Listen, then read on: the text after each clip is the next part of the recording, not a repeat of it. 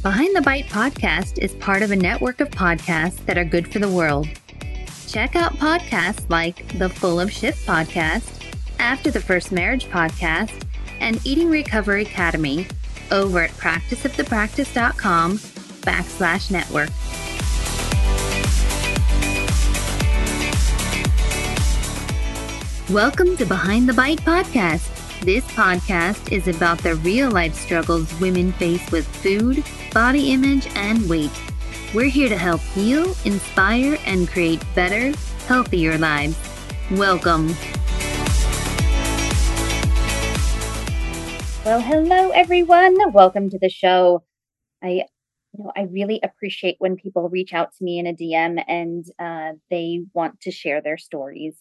As I said, one of the main reasons I started the podcast was so that I could have listeners have the ability to hear other people's stories, because I think that there's so much that can be done when you hear somebody else on here and they're sharing what they've gone through or shared, the thoughts they've had or what they've gone through in terms of their struggles with eating and body image.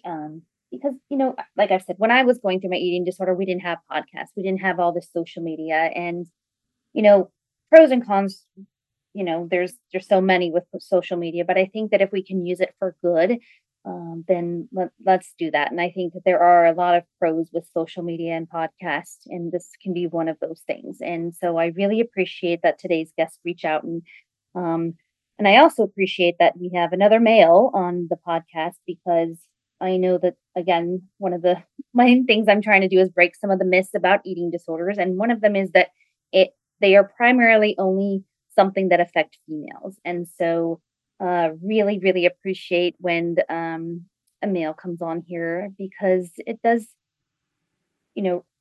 speak to that eating disorders do not discriminate. They affect everybody of all genders, and so there is power when somebody does come up and there's multiple voices from, all genders, races, socioeconomic statuses, education levels, like just all ages. The more we can hear from people of all walks of life, I think there's more power to that. And I know there's multiple people out there listening of all walks of life as well. So really excited to have today's guest on, and really excited for you all to hear what he has to say. And again, I really appreciate when someone is willing to be vulnerable and open up about what they've been through. So that being said, I want to introduce our guest and then have him on. Danny O'Connor, he's a professional boxer with a 31-3, 12 knockouts professional record. He's the former WBC International Silver Super Lightweight Champion. That was a mouthful. New England Welterweight Champion, and was in line to fight for the WBC World Super Lightweight title in 2018.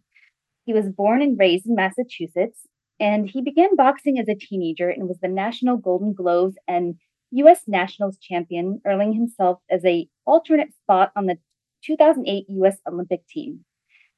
And he turned pro in the fall of 2008 and became one of the most popular boxers on the New England scene, and he went national. And his star continued to rise, ultimately earning him a world title shot. Currently, O'Connor is in the midst of a boxing comeback, and he also works as a paramedic in Colorado, where he lives with his wife and 4 children.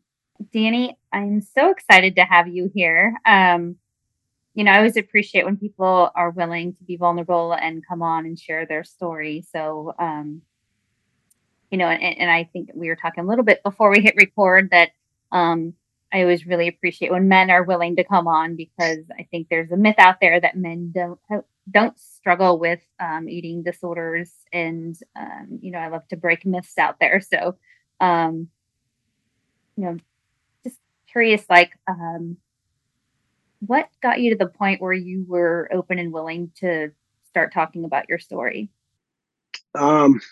Well, throughout the journey, there's been a lot of suffering as well as growth to try to get to where I am now. But during those times of extreme suffering, I always told myself, if I got to a position where I was able to talk about it comfortably and try to help somebody else, that's like the core reason of why I'm doing this. And I just feel grateful that I'm in a position now where I can talk about it. And like you were talking about before, my road in eating disorder, there wasn't a lot of guys. I don't even, maybe like two in my whole time that I've actually like got to talk to, and I didn't even have the chance to talk to them more. Is so it was kind of a lonely road. Like I think eating disorder in itself is a very lonely world in itself, but the fact that I couldn't find a ton of connection with males, I thought, you know, I'm not like unique by any means. I'm no different than anybody else. If I struggle this bad over years and years and years, I'm sure there's other people too. And if being in a position where I can say something or relate, and it can help somebody else maybe overcome some struggles that they have, I always tell myself that's what I want to do. So I guess that's why I'm here right now. I kind of just one day was like, you know what? I want to start telling my story and talking about it, and maybe I can help a couple of people. Let me Google, what are the top 10 best podcasts for eating disorder? And so then what, you must be doing really good because yours came up. So I just emailed you off Instagram. I emailed like, I don't know, four or five of them. And I was just like, hey, I'd love to talk about my story and see if I could help people. And a couple of people got back to me, and this is where I am right now. Well, I'm very honored. I didn't know that, but I'm really Yeah. grateful that you're here. So, I'm actually curious. Did you know you had an eating disorder, or like at what point did you actually realize you had one?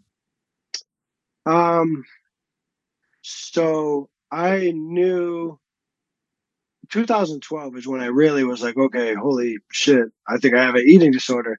And then I was like, holy shit, what is an eating disorder? Because I didn't really know anything about it. So the same way that I had these episodes of eating and restriction was basically the same way that I drank alcohol too, because during my professional boxing and amateur boxing, when it was kind of at the highest level, it was all day, every day boxing when it was in training camp. So I would have these times where I would get ready to fight and it would be extreme dedication, no drinking, strict diet, training. It was 100% focused on the fight. And then when the fight got over, I would have X amount of time till the next fight. And during that fight, before I had to go into training camp, it's almost like I had to get everything in for all the stuff that I missed out on or the restrictions I put on myself during training camp. So this is when I would be real unhealthy. I would eat whatever I want. I would eat ice cream, whatever it may be that wasn't on the strict regimen that was getting me ready for a fight. And the same thing with beer. I didn't drink at all during training camp. So the training camp for a boxing match could be anywhere from, 6 weeks, 8 weeks, depending on how long it takes. So, I wouldn't drink. I was fully focused on training, um, being the most optimal I possibly could be for the ring. And then when I got done with the fight, I would then go off the deep end, binge on food, binge on beer, whatever I could do in my off time, because then I knew, and I don't know, a month, 2 months, 3 months, I'd have to go back into training camp, take all that weight off that I gained, and then kind of do the whole thing again. So that's how it's been forever. And so I think alcohol, like everybody knows alcohol is bad. It was never good for me, but I didn't necessarily have an issue with it until I was like, you know what, I'm not going to drink anymore. And then when I decided to stop drinking and I stopped drinking, the food was left. And when that came to the surface and I realized, holy shit, I can't control this. You know what I mean? That's when I really noticed that, like, okay, I have a problem now. And that was back in 2012 when I was in Texas. Um, but I think way before that, it was just overshadowed. I didn't understand eating disorder. I didn't know that it could happen to males. I didn't have any education about it until it kind of was already in in me. You know what I mean? So, you look at like how I was born. I'm Irish and I'm Italian, and I grew up in like a suburb outside of Boston, and my whole street was all relatives, right? That Irish Catholic family. I had my aunts across the street, my grandmas. There was 6 houses. It was all family. And my two great aunts were Italian, and the core of them was just food all day long. All they do is prepare, cook. It was an answer to everything. So I can remember being a kid, I don't know, grade school ages, where I would go over there and whatever, I get some cookies or whatever it would be, but it would be like a whole package of cookies, the whole box of cereal. So I think these eating habits of kind of overconsumption started so early. And then when I got into high school, 14 years old, I was a standout wrestler. And so that's when the restrictions came into play. It wasn't just the overeating, now it was the restrictions. And then from being a high level wrestler, then I kind of went straight into boxing. And then boxing, I turned pro in 2008. That's when I went to the Olympics. So you're looking, you know, 2004, maybe I turned pro until now. So that's a long time, um, going back and forth from restriction, binge and restriction, purge, and what it may be.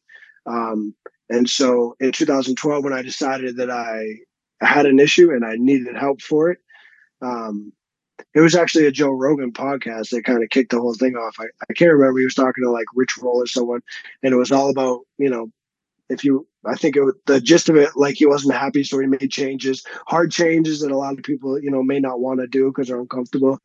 And it was at right at the time where basically, um, I was getting ready to fight on Fox Sports One, and it was a big fight. It was a couple of different promotion companies that are high up in the sport of boxing, and I remember getting ready for that fight, and I had no control over any of my issues with eating, with my emotions, and it got to a point where I was so overwhelmed with the idea of having to weigh in, probably not going to make weight for the fight, being on national TV, um, that I actually quit the sport of boxing. I quit the sport of boxing. I went home, and after listening to that Rogan podcast, I kind of went on um, this journey to figure out this eating disorder and how I could kind of get my life back. Because at this point, I was a slave to it. It controlled all my moves basically, and all my moves on a daily basis revolved around food, how I was going to get it, the scale,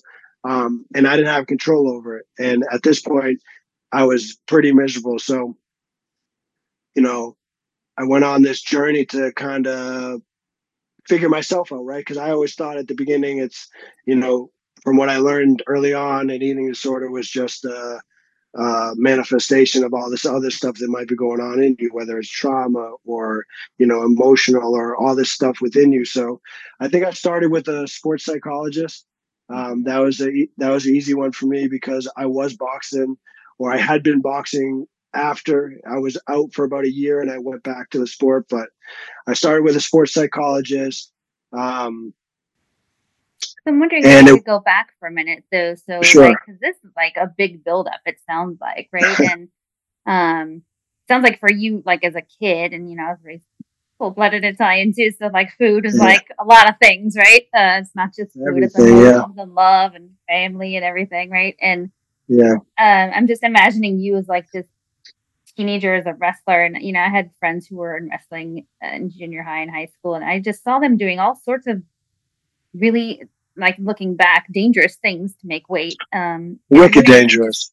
thought that those things were normal, and maybe if you could talk to that a little bit, because I'm sure there's people listening who maybe even now they're teenagers or wrestling and don't know that what they're doing is leading them down a very dangerous path to make weight, because it seems like it's normalized.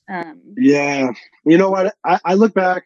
So in my professional boxing career, even when I went to the hospital in 2018, um, it wasn't my most dangerous point because I had some education. And even though I was pushing the line of unhealthy and potentially deadly, I knew those limits somewhat.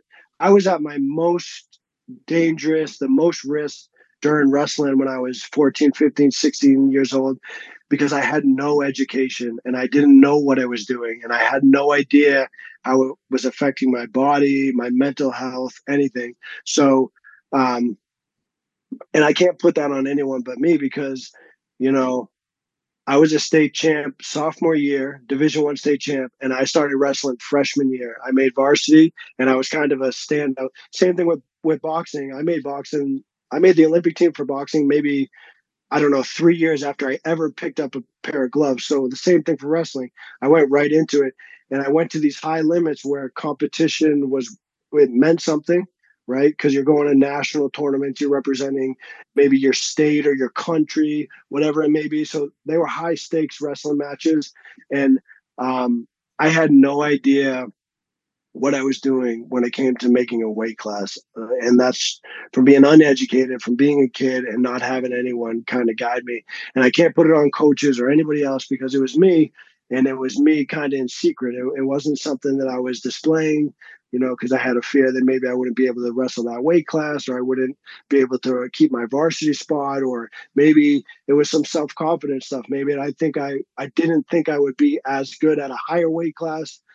I always had self-confidence issues, even before the eating stuff. So, um, and during wrestling, the only reason why I was a state champ sophomore year and varsity freshman year, and then junior year, I kind of quit. I basically quit and dropped out of school. Um, Wrestling was so miserable. All I did was starve myself. I had no idea what proper nutrition was. Um, I just figure whatever goes in has to come out, right? So, I mean, there was times when I wouldn't eat for days.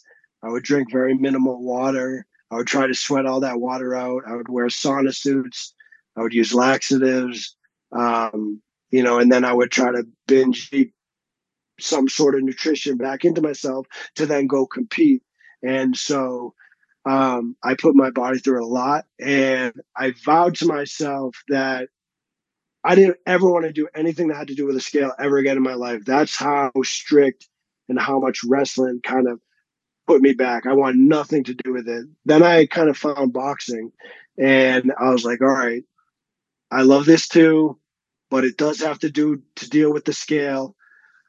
I'm going to totally try to change my ways and um, be more healthy, right? Because I knew looking back now that some of the stuff I did in high school wrestling without censorship was super unhealthy. It put me at risk and potentially could have killed me multiple times. And I didn't want that to happen for me in wrestling.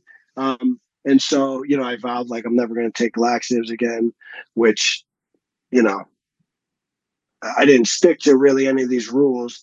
You know what I mean? I tried to be healthier. I tried to gain knowledge about proper nutrition, and it just it was a good idea at the time, but it didn't stick out that way because I always had to make weight however I had to make it. Sometimes better than others, other times better than others. But at the end, when the eating disorder, I didn't have any control. That's when I was the most unhealthy because I would put so much weight on and I had to take it off. And sometimes I had to take it off fast.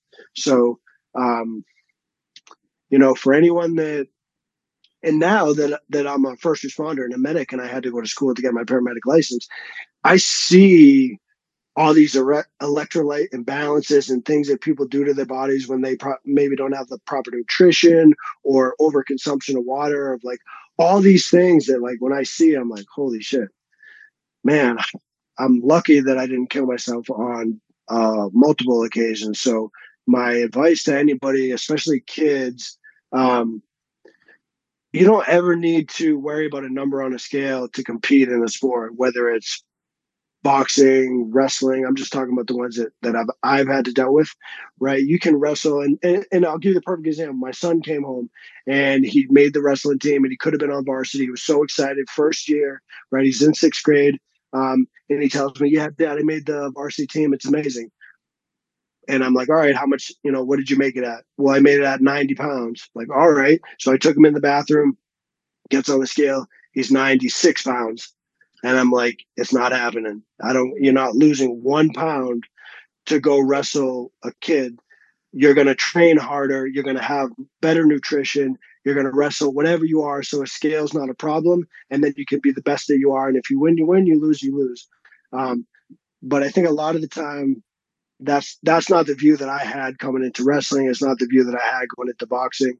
When I turned pro in 2000, well, actually, not even when I turned pro. So when I started boxing, right out of high school, I started at 140 pounds, and I kept that weight all the way until basically my whole career. Like my last fight that I just fought in March was at 147, and I weighed 144 pounds. So I kept that weight my whole career.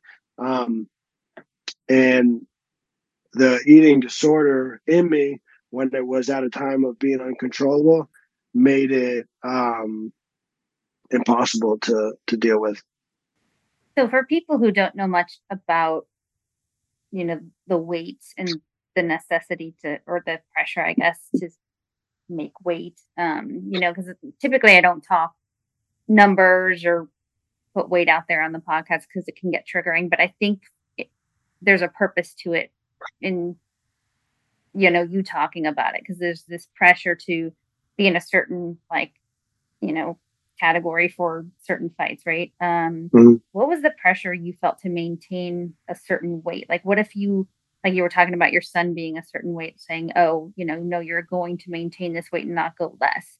Was there a pressure for you to weigh less so that you could have a different opponent? Like, what was that like? So for people who don't really understand what that pressure was like for you.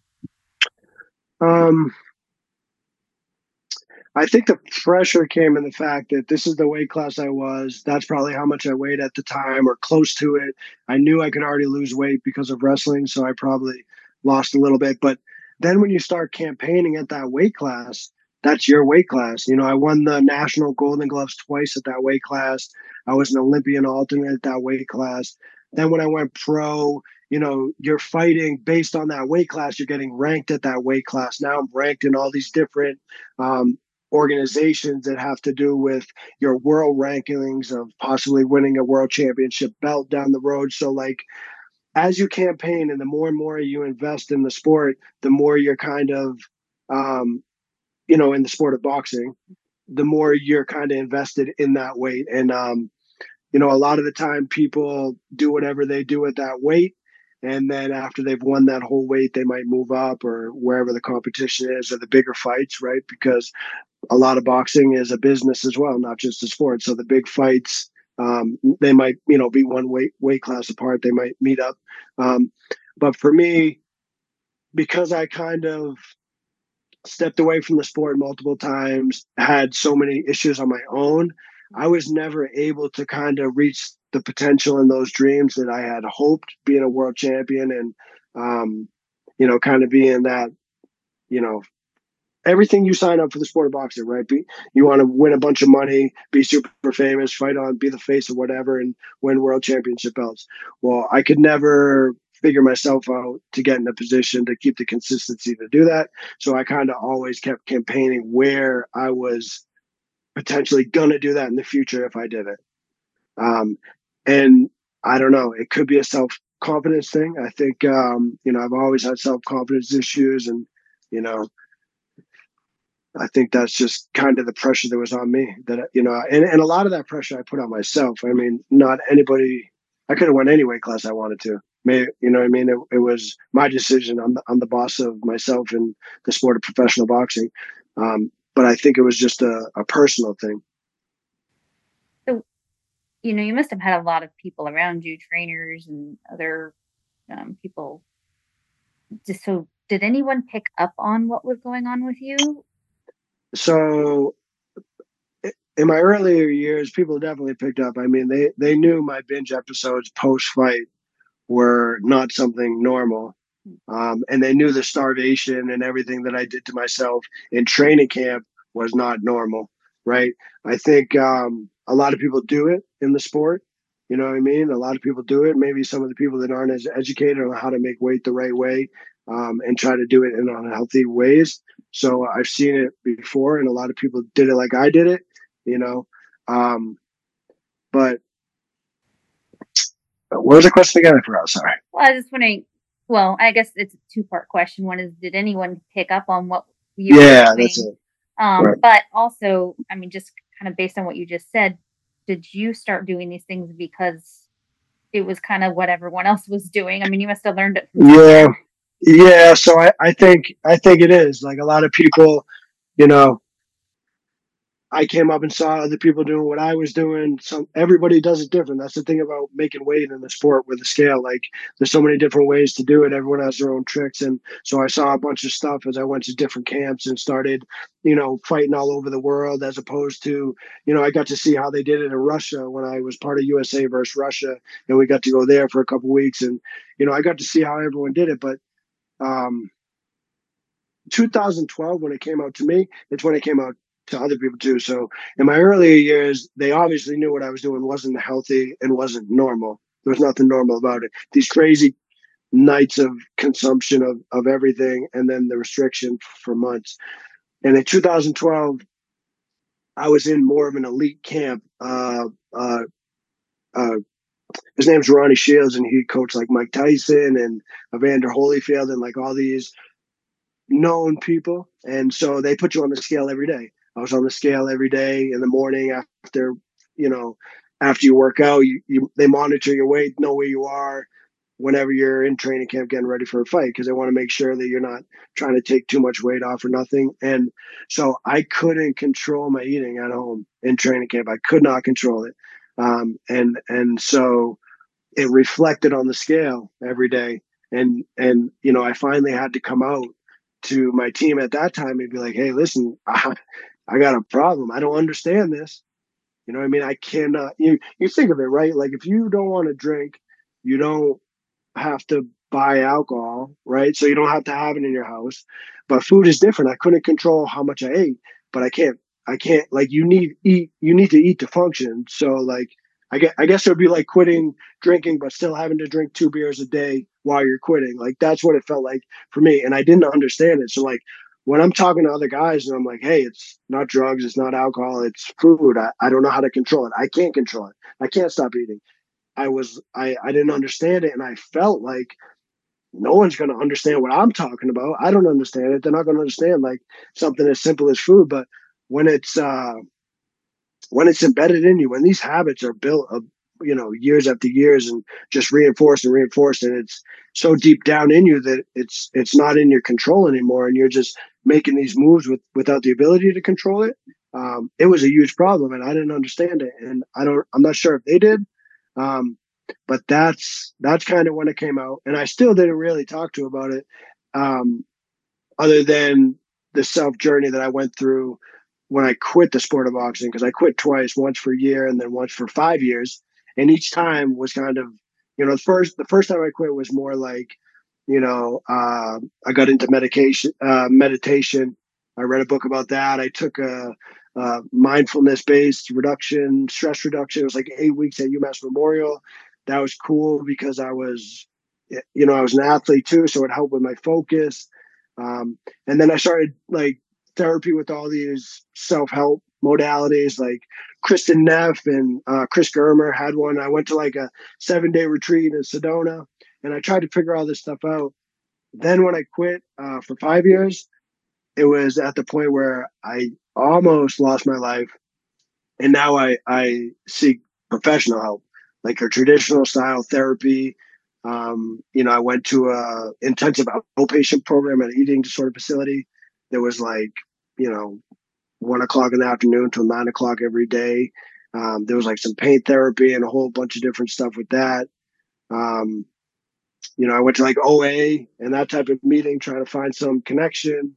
And so that was more, that 5 years that I just did was more like professional help, like actual professional help. So it sounds like you were trying to seek the advice of people around you, but it sounds like And maybe they didn't really know what you were struggling with so much, even though it sounds like well, maybe you tell me, like in the boxing world, would you say that people do have disordered eating or eating disorders, but nobody's really talking about it with each other? I don't know. I never talked about it with anybody, and I never heard anyone talk about it with me. I saw other people being unhealthy just like I was, but it you're kind of just doing a job. You're doing what you got to do to make weight, and everyone's in a different position of knowledge and access to food and whatever it may be. So I honestly never spoke about an eating disorder or no one else spoke to me about it until I started seeking help for myself. And even then, when I was doing that, I tried to like let a couple people know here and there, but at the same time, right? That's my business and my profession. So a lot of the time I spoke about it personally, but I didn't want to speak about it professionally because I didn't want it to affect my career. I didn't want people to think that like I couldn't make weight or I wasn't going to show up for fights, right? Because it's a business just as much as a sport. So like if you're not accountable, right? If you're always never making weight or doing whatever, then you're not going to be it's going to be hard for someone to invest in you, right? Because look what happened in 2018 when I ended up in the hospital. That whole show was canceled, and um, a lot of people missed out, and this and that. So I didn't want it to affect my career negatively. So I talked about it way more personally, like you know, therapists, people, people that had to do with eating disorders, and my wife. Originally, for that first time when I tried to do all that work on myself, um, I realized that I had to go to the actual experts in the eating disorder field and figure out more about this and myself and what I had to do to get my normal life back.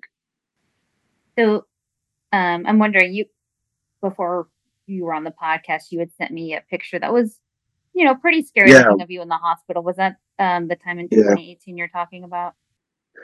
yeah. So I was slated to fight for the WBC World Championship belt, which is everything I signed up from the first day I put on a pair of gloves. Like that's like the World Series of baseball for boxing, and I finally got that opportunity, and it was like kind of right on the cusp of where I just in my early days I could change it real fast. Like I would binge for so long, but then I would have to go into training camp and I would restrict for so long.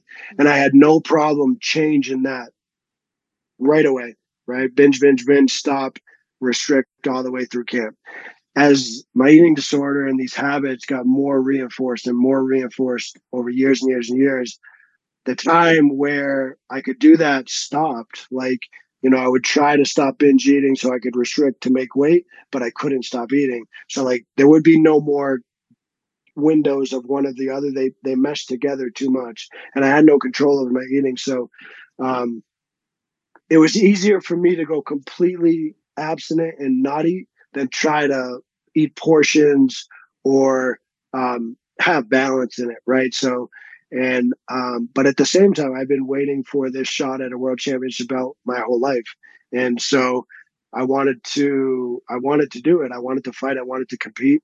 So I tried to make way for it, and ultimately, I couldn't stop eating during camp. I had a camp where the people around me weren't at the elite level, so no one had to ask me anything. I just tried to train and I couldn't stop eating. And then when I went down to California for the fight, I completely stopped eating. So I had multiple days without any food. I had multiple days without any water.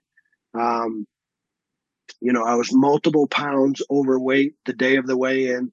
I sat in the sauna for hours. I wore the suit. I took, you know, upwards of 10 pounds off in that morning. And ultimately, I got sent to the hospital. The paramedics picked me up in my hospital in the hotel room because I collapsed. And so the hospital was worried about, major like organ failure. I was so dehydrated. And so they kept me in the hospital for a little bit. But I remember, sitting in my hospital bed and reading the ESPN the news. It like was a whole story how I didn't make weight for the fight, and um, I just felt, first of all, I felt very bad. I like, I worked my whole life for that moment, and I didn't even get the chance to compete. You know what I mean? I didn't even get to fight, win or lose. I don't know. I didn't make it to the scale. And at the same time, I'm lucky to be alive. Like I passed out in my hotel. It was potentially deadly. The paramedics had to, right away they put so I'm a medic, and they put a 12 lead on. So as soon as they start putting the stickers on you, you know that they're worried about your heart or whatever, right? Because they're taking a picture of your heart. So um, it really, really made me open my eyes to be like, I have 4 kids now. It was 2 at that time, a beautiful wife, and um, I don't want to lose my life to a sport, right? And I don't want to lose my life to an eating disorder. Um, and so when that happened, And that was what that picture was from. That was in my hospital room when they were giving me all the IVs and trying to rehydrate me and, checking my liver and all these different things to make sure that I didn't do irreversible damage. That's when my eyes open of like, all right, this is so serious. Like I already knew it was serious, but this is now so serious that I need professional help. And that's when I took 5 years off, when I came home, when I got, multiple different avenues of professional help, and um, got to a point where, I'm not bulimic anymore. I don't binge eat, and I don't purge. I exercise normally, and I don't restrict, and I don't restrict anything. So, but I didn't think I was ever going to get to that point, because a lot of the time you hear through traditional therapy, like, maybe something lingers, or this might be the new way of life forever. And so many times it's, I beat my head against the wall trying to figure this thing out and get to a point. And a lot of there was a couple of times when I was like, I don't know if this is ever going to change. I don't know if I can. This might just be the new way of life. Um, but continued work on myself, continued learning, continued knowledge allowed me to keep, being self-aware and keep figuring stuff out until I got to a point where I got my life back. And that's where I'm at right now. And I'm still trying to figure my story out. This really is the first time I've ever told my story, I guess. So I'm still like figuring it all out and kind of putting it together as I go. It's been a long journey and a long road. There's a lot of depth within me. You know what I mean? Well, eating disorders are complex, and I know I appreciate you sharing it, with me in the audience. And I know it's not easy to share. I grappled with it myself if I wanted to start the podcast and, share my own story. So I understand completely. It's very complicated. People think it's about food and weight, and it's so much more. And I do appreciate what you said, that, the message out there is, oh, you're always going to kind of have it a little bit. And one of the big things I always say on the podcast is, please don't buy into that. Please don't believe in that, because if you believe in that, it has a lot of power. And so to hear you say, you're in a place now where you're fully recovered and you're beyond that and you're not struggling with some lingering parts of it, is really powerful for people to hear, and to really, you know somebody like yourself who's gone through all the work, and to get to the place in your life where you're at is so inspirational and gives people hope. So I really Oh, appreciate that you're sharing that. well, thank you. But I don't want to I don't want to get too much credit, because there still is a couple, I think, emotional things I deal with. There's still some serious body image, dysmorphia stuff. And this is kind of like the mental aspect of the eating disorder for me. I mean, there was a time when I was in Texas, and I was in a training camp. So I was by myself, and my wife and child were home in Massachusetts. I wouldn't turn the bathroom lights on for almost a year and a half. I had to shower in the dark. I had to do everything in the dark unless it was shaved. And if it was shaved, I had to wear full clothing. So I still have all these issues related to how I view myself. Mm. And so these are things now that I'm working through, like, um, you know, what it is to be healthy, to look healthy, to feel healthy, Mm. and trying to sift through these false images that I have that can feel very real sometimes. And when they feel very real, um, they can be known to get caught up in your emotion to make you feel bad. And I don't like that. I don't like the way that those images make me feel.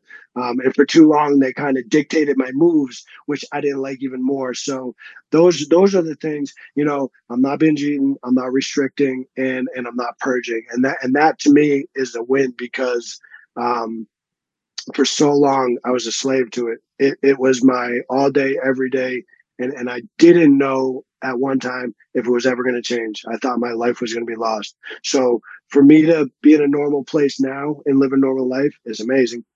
And so all this emotional stuff, that's stuff that I can deal with, and I actually like dealing with that. I think, a part of me goes on this, you know, decade long self discovery, turning every rock I can up to find out what I can find to be better and to improve.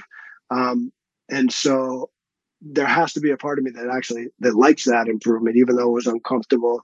And a lot of the time I didn't like it. I suffer from anxiety, or I have dealt with a lot of anxiety throughout my whole life. And it has been manifested into these pretty massive panic attacks where I feel like I'm dying and pass out sometimes. So being able to work through all of these different things, even if they weren't um, eating disorder related, it's all related. So um, it's I'm blessed that I've been able to kind of just get to where I am from where I was, and now be in a position where I don't know, maybe I can give someone else a little connection who needs it, because I think that's the thing in the early on years that it was hard for me. I couldn't find a ton of connection, right? Like when I went to that outpatient program for the eating disorder facility, I was the only male. A lot of the time I was the only male. And so like it was hard for me to seek out that connection. Um, it was hard for me to do that. So I thought that if I could be that person, maybe other people that are struggling would be able to hear my words and find that connection that I kind of lack getting a little bit. No, and that's really, like I said, why I appreciate you being on here. I think um, if more people are vocal and more people are willing to share what they go through, just like I know a lot of people do struggle also with anxiety as well as eating disorder. And, people don't really share these things. There's a lot of shame, there's a lot of secrecy, there's a lot of worry about, gosh, if I open up about this, am I going to be judged or what are people going to think? And so when someone like comes on here like yourself and shares these things, and then someone might be at home listening going, oh, okay, there's some relief there. I think of, okay, maybe I can open up, maybe I can seek help. I think that's very powerful. And maybe if you had somebody along the way who, had spoken up and said what they were doing, or you could have shared what you were doing and they had said, oh, yeah, me too. This is what I need. This is what I did to get past this. I don't know if that would have helped you or been powerful for you, but um, I think it definitely would have helped. I mean, I think connection is super important. Um, you know, if you see someone else struggling like you are with the same issues and you see what they did, you don't feel so alone. Okay, someone else knows what it is to feel like this. You know what I mean? So I think if I had that, it would have just been nice. It wouldn't have been so lonely some days. I don't know that it would have just been nice. You know what I mean? Because I felt very alone in my walk through. I felt alone, and I felt very less than at times. It's weird. Like everybody knows alcohol is bad, drugs are bad, all these things are really bad. People that get hooked on them, they go to treatment, they get programs, and then having no education about food, right? I'm thinking like, oh, it's just food, but something that controls your every move, and two, that it's such a social emotional problem to where you're at the point of either losing your life from your habits or taking your own life because of the misery. It doesn't matter what it is. If something is that bad, it's a huge problem. And so um, I just had no idea. I had no idea until these habits were so reinforced in me. Um, I just had no idea that eating disorders are crazy. They're crazy. for you, it sounds like it was even more complicated because, you were in the profession and making weight was, something you felt the pressure you had to do. And so food was very much tied to, what you were doing for a living. And, that sounded like it was even more difficult for you. Yeah, I mean, I've been married to the scale since I've been 12 years old. Mhm. You know what I mean? And my life has revolved around my weight, um, what number is on the scale, what number it has to be, what number it is now, what goes in my mouth, what comes out. So, my life has been revolved around that, and so it's and that's because it's a sport. Like it gives me so much more compassion for a female, because you kind of like, I don't know, you have like a society, maybe like a cultural like view of like a skinny woman or something, and women have to match up against that every single day. It's not like just a sport. Like if I had quit the sport, I would have never been against the scale again. I probably would have never thought about it again. But women have to deal with this stuff for the rest of their life. And um, to be up against something like that, it's just, there's not one time, even now, I can't not put something in my mouth without thinking how it affects my weight or my body or my mental state. Right. Those are the three things that I worry about. And so those are still things that I'm working towards. Like hopefully one day I can just eat freely.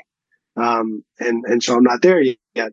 However, it's just, it feels really good to talk about my situation and hopefully more people hear it. I don't know. Well, like I said, I really appreciate you being on here.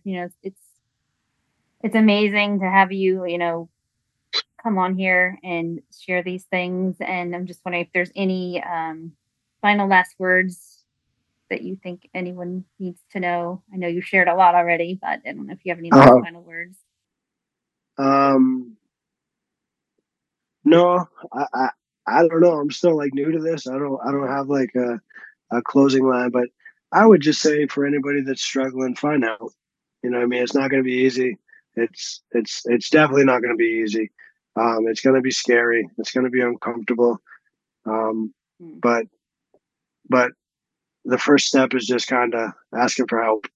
You know what I mean? And um, just having faith that you can get through it and get better if you want to. Um, and so that's really all. I have a special um, limit for compassion because I know how bad the suffering is. I was in it. I'm sure you were, and a lot of other people out there now. It's miserable and it's lonely, and I just hope that people can find connection, get out, get some help, and make some changes if they're not living the life that they want to.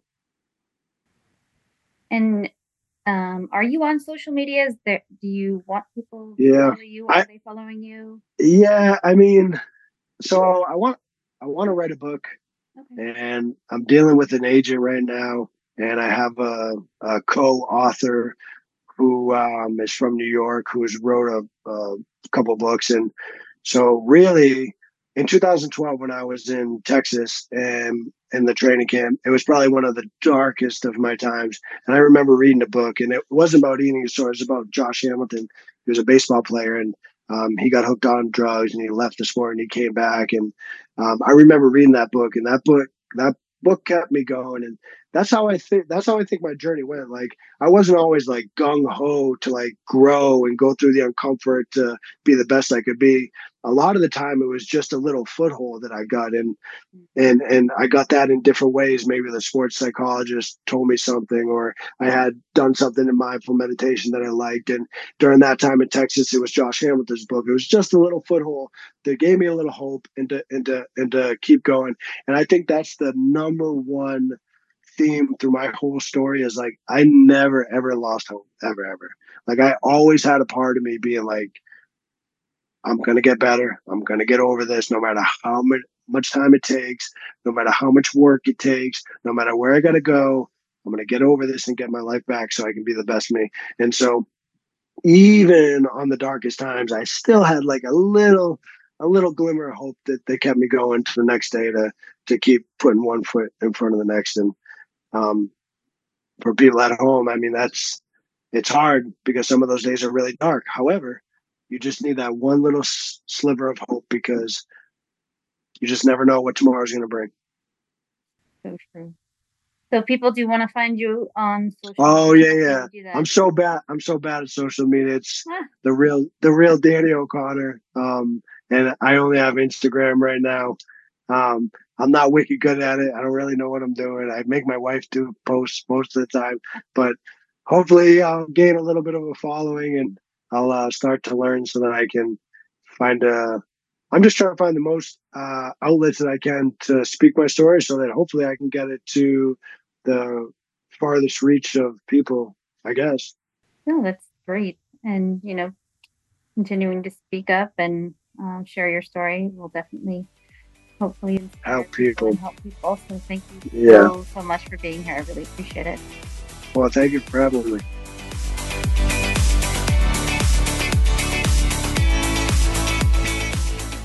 This podcast is designed to provide accurate and authoritative information in regards to the subject matter covered.